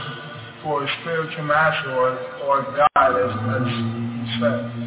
And so, boom, at the age of 19, I stumbled on to you.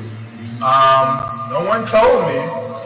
They just went looking. I woke up and it's like, I have to find this individual. And I said to myself, the first person I come to, I'm going to go to them and ask them, where can I find? That's when he was in Islam. And I saw a brother and wife.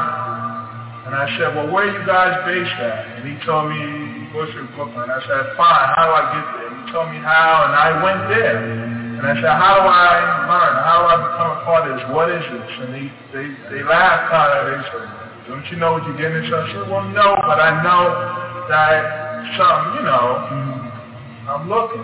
And so I said, fine. That's when they gave me my Shahada and so on and so forth. And then as, I've gone throughout my life, there are certain things that occur to me that I don't know if it's my mind doing it or what.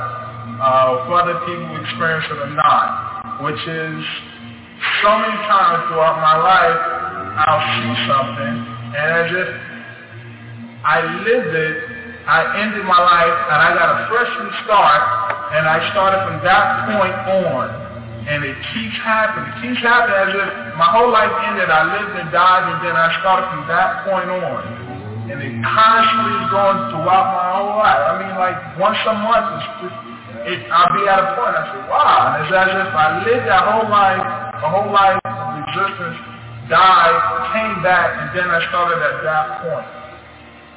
Now, what I hear is at 5 years old, you was 2 years ahead of yourself.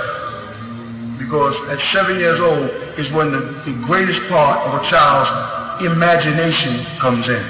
The reason why I use imagination is because that's when they start imagining themselves things that they are not or things that they can be, or they wish to fly, though they might put a cape on and dive across the room because they don't know about a school where they can learn to fly a plane yet, but they're fascinated by flying, so the imagination sets in.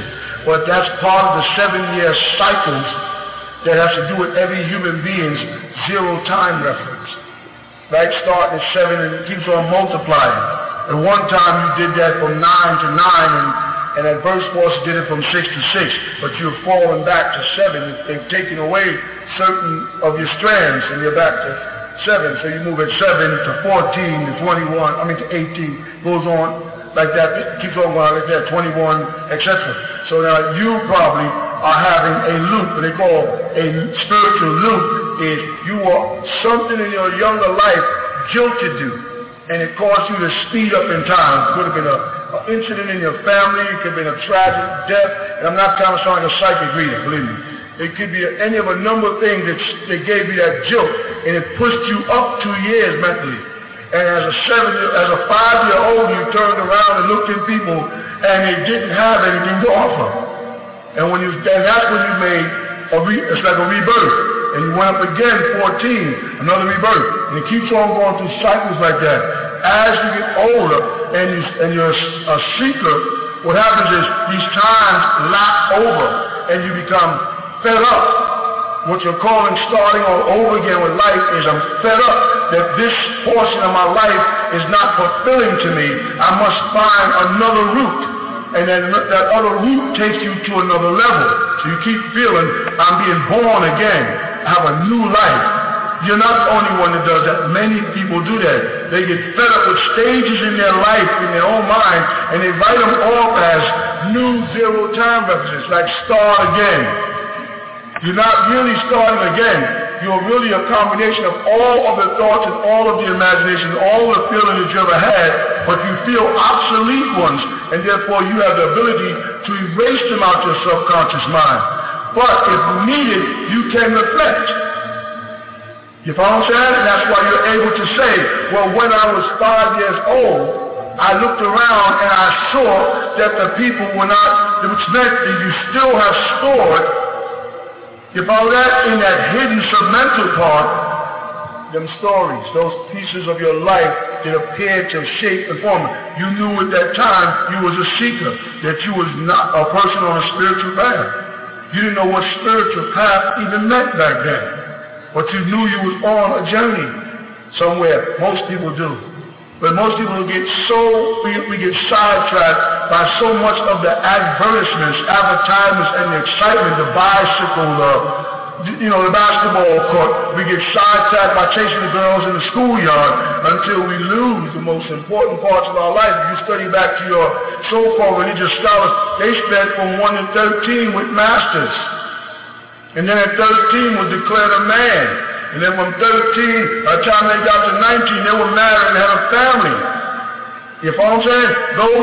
That is still within inside you, in your chromosome. These things that happened in your past are still in your present. You're living in a circle of time. Time is not moving forward or backwards. You're a part of it. It's expanding in and out and passing you like waves going back and forth each time. Like if I put a dot in the center, throw a pebble, and it starts to go out, and this keeps going back like this here. This is what time is.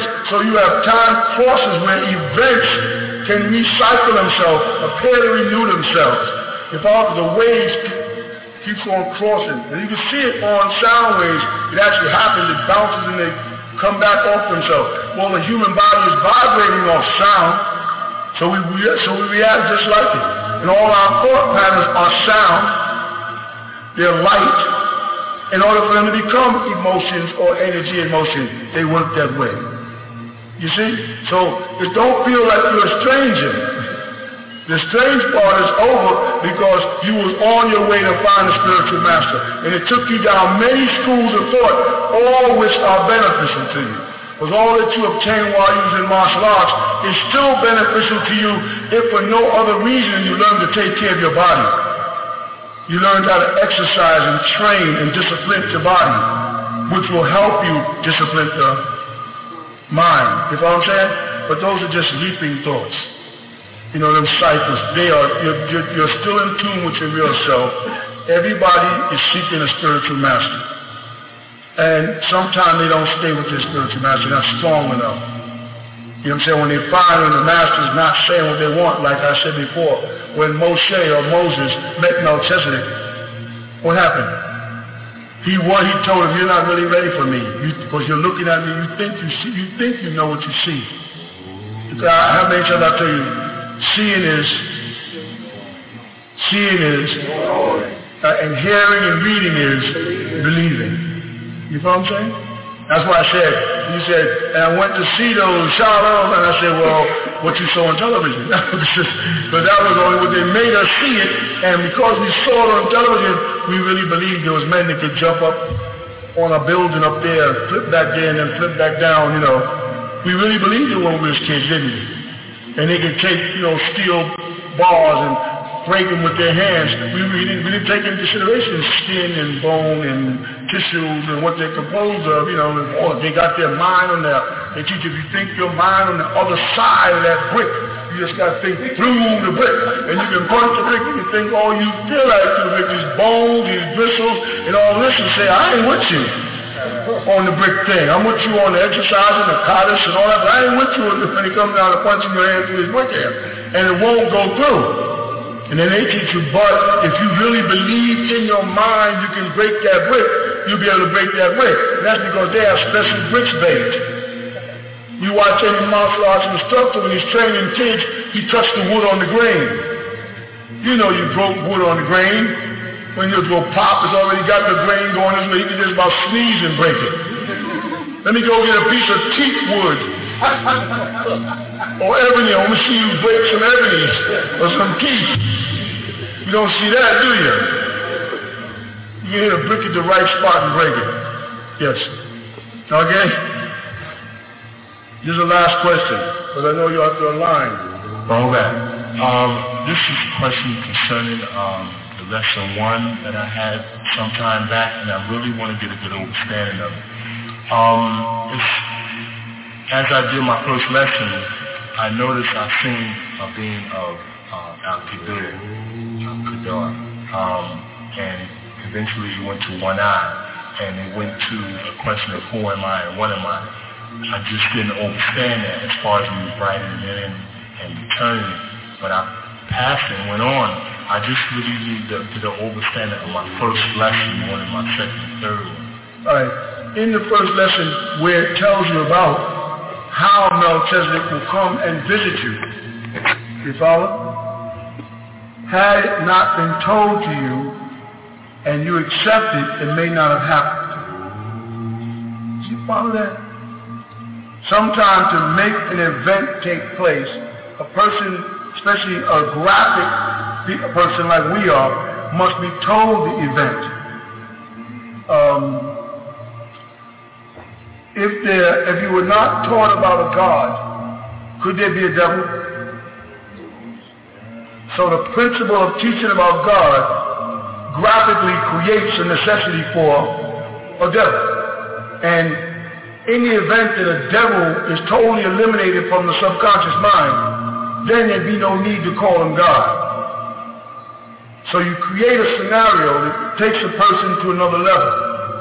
And so you say, you know, you are capable of being visited by Melchizedek. You have that ability once you bring yourself to a certain level. And the deity in you will bring Melchizedek to you. As a man thinketh in his heart, so is he. Will make that happen. So the first lesson of people who made that kind of contact, those people connected an etheric cord directly to me when they did that. And thus I can get through their etheric cord into their dreams and into their life on various occasions to guide them. Those who blocked it because they didn't believe it possible did not allow me to make that etheric connection to them. Thus I can't get through the etheric cord to make contact with them on a spiritual level. I only meet them on the physical plane. That first lesson was making a link, a silsila, as the lesson explained it, a chain link between me and you, and me and the universe to you. I'm the connection to the enad, the 9 enads. And that connection is through me to you. That's what that first lesson is supposed to do. It's supposed to link us. And sometimes we tell people, if you didn't get that first lesson, don't be so hasty to get more books. Go back and study it until you grasp not so much of what the words are saying, but until you have that vision. I hear you. Is that an actuality? It's an actuality to the person it's happening to, and it will be a dream to a person who's looking on, because both worlds are real. Right on. I'll explain that. If you can have a nocturnal emission, which means that while in a dream state you can actually have a physical reaction, then there's definitely a connection between the physical. You can actually, in university, when students would sleep, we pour water in their hand and they pee the bed. We did that stuff too. And your body can actually make a link while you're in your dream. A person can step into your dream physically, because sometimes when you're laying in your bed and about to wake up, if your brother comes in the room, he becomes a part of your dream and then you wake up. This is not so that only a spiritual being can do it. There's a doorway left open for beings to get into your dreams if you welcome them. And if you don't welcome them, but the hippocampus area of the brain starts to hallucinate and you start bringing things into your brain that you don't want there. And they traumatize you, chase you, and you wake up in a what? A full sweat. How come your sweat glands is activating if it's all imagination and no reality? You would be imagining that you're sweating and wake up dry. But the fact that in a dream state, as they call it, you are actually having a physical reaction tells you that those two worlds, mesh and become one. You hear me? So it is a reality. And the people that have me visit them when they need me, and have me visit their relatives when they need guidance, and their mothers in the hospital, and the different things, it is real to me and to them.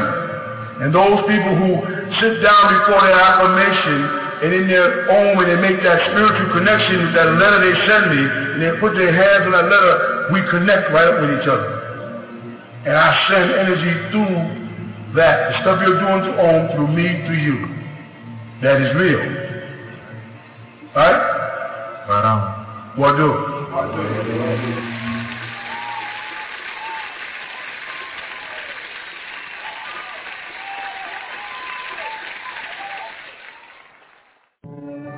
نشهد أن لا إله إلا الله وحده لا شريك له الحمد لله رب العالمين الحمد لله الوالي الكريم وصلى الله على الأنبياء أجمعين والمسيح والمهدي والمجدد لمن مرسلين أما بعد.